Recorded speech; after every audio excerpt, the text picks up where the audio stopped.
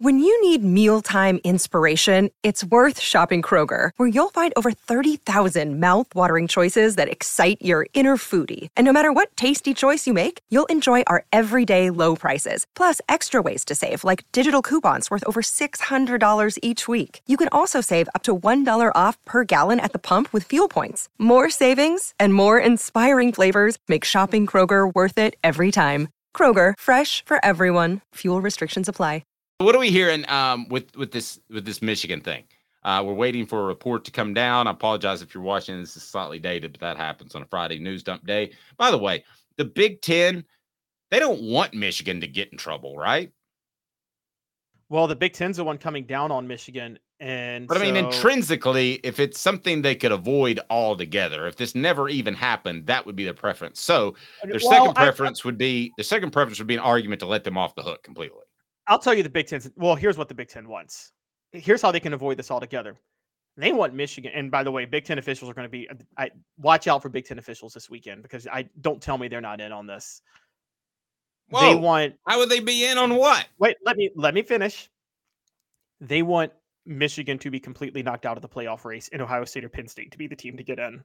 That's what the Big Ten wants, because that's easy for them, because then they can levy the punishment without having to worry about costing themselves a college football playoff team in there. Are you telling me that somebody at the Big Ten office calls the officials and says, "Hey, Bob, how are you and Lucy doing? We're doing great. How about you and the kids? We're all great. Well, that's good, Bob. I need you to throw the Michigan game." Yes.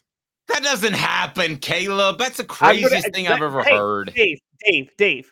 The SEC is still mad to this day about the national title revenue they lost with Tennessee losing to LSU in 2001. What happened 3 years later when Tennessee played Auburn and Auburn was undefeated and had an outside shot at the national title? Remember when Tennessee really fought their guts off to try to almost beat Auburn in the SEC title game?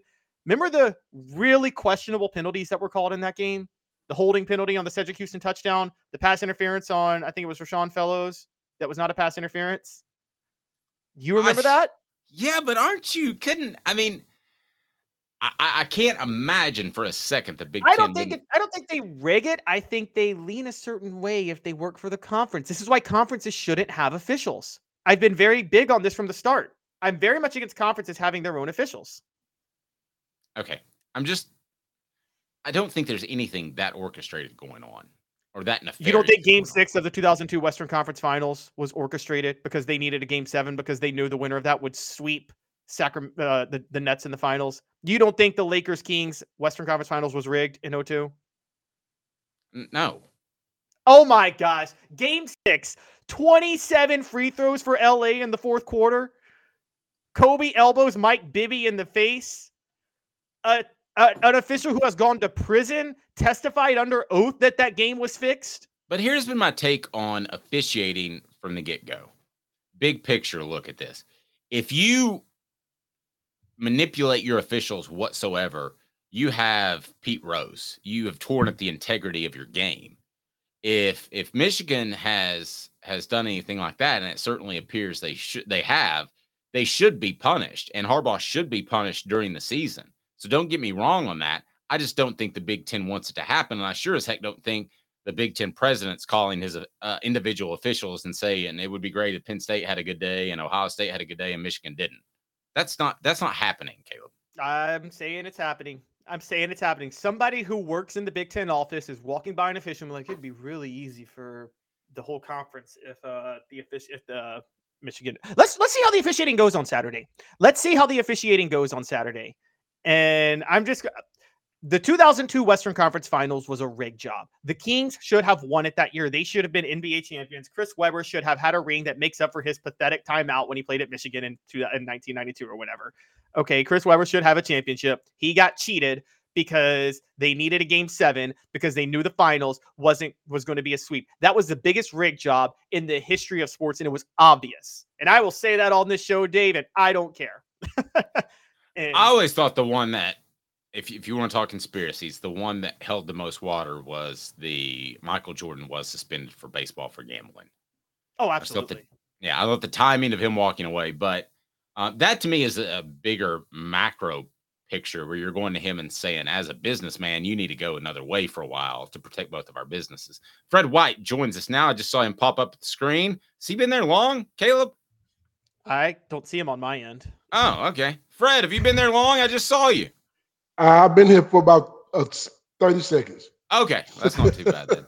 Look at Fred rocking the Tennessee Cider Company. Use the promo code HAT, and you'll get free swag to Tennessee Cider. We were just talking about this. Has there ever been a time where you've been in a game that you not only thought the officials were inept, like not good, but you thought that they had an agenda for a specific team?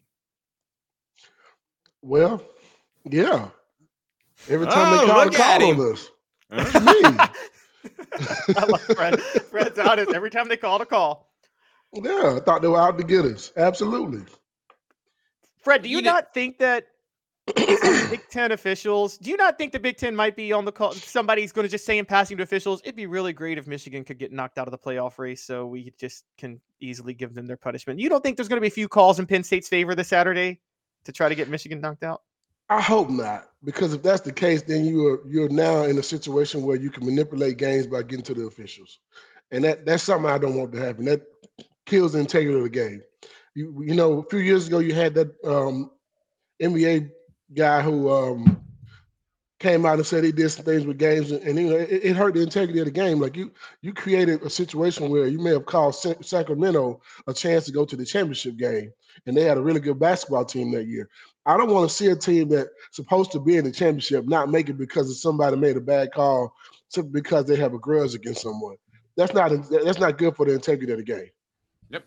Let's get your thoughts on board with Fred White. Fred, nice enough to join us as he does each and every Friday. It's a Football Friday with Fred, and it's brought to you by Herald Group Security Solutions, leadership experience, specialization, addressing problems through unique mission-specific mitigation techniques, also making your children safer one school at a time. Avoid those tragedies.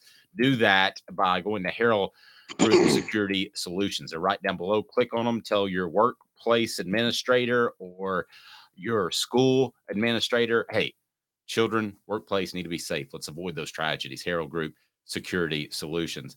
As far as officiating, all the talk about Michigan and stealing signs, if there were anything, so Fred was really good, and I want to give him kudos for something he did. This is before the internet. Fred was really good at doing his research, and it had to do with the mom's name, the girlfriend or wife's name, perhaps child's name, and that he would call out that name repeatedly during the game. That's research. That's good stuff. But Fred, from a sign sending standpoint, is there any one thing that you could see that you think would really help you as a player during the game, or does that have to be up at the coaching level? We look at signs too, as being on the football field. You think Steve Spurrier didn't know what we were doing when we called our signs? We played them in 1998 was the first time we actually changed our signs, and we did that amongst us. Deion Grant, Dwayne Gilbert, and Steve Johnson, we did that amongst us and our secondary guys. We just said, you know what, Coach, they may have our signals, so how about we do this just in case? Instead of calling quarters how we used to, quarters was called this. This was now 2-5, meaning like cover 2 with 5 on the backside. If you had a short backside, we would change it. This was 2-5, hand on head, hand on hip. That was 2-5. Now we're going cover 8 with that. We did that for the entire first half of the game, and that was a change from what we normally did. And then we went right back to our regular way in the fourth quarter.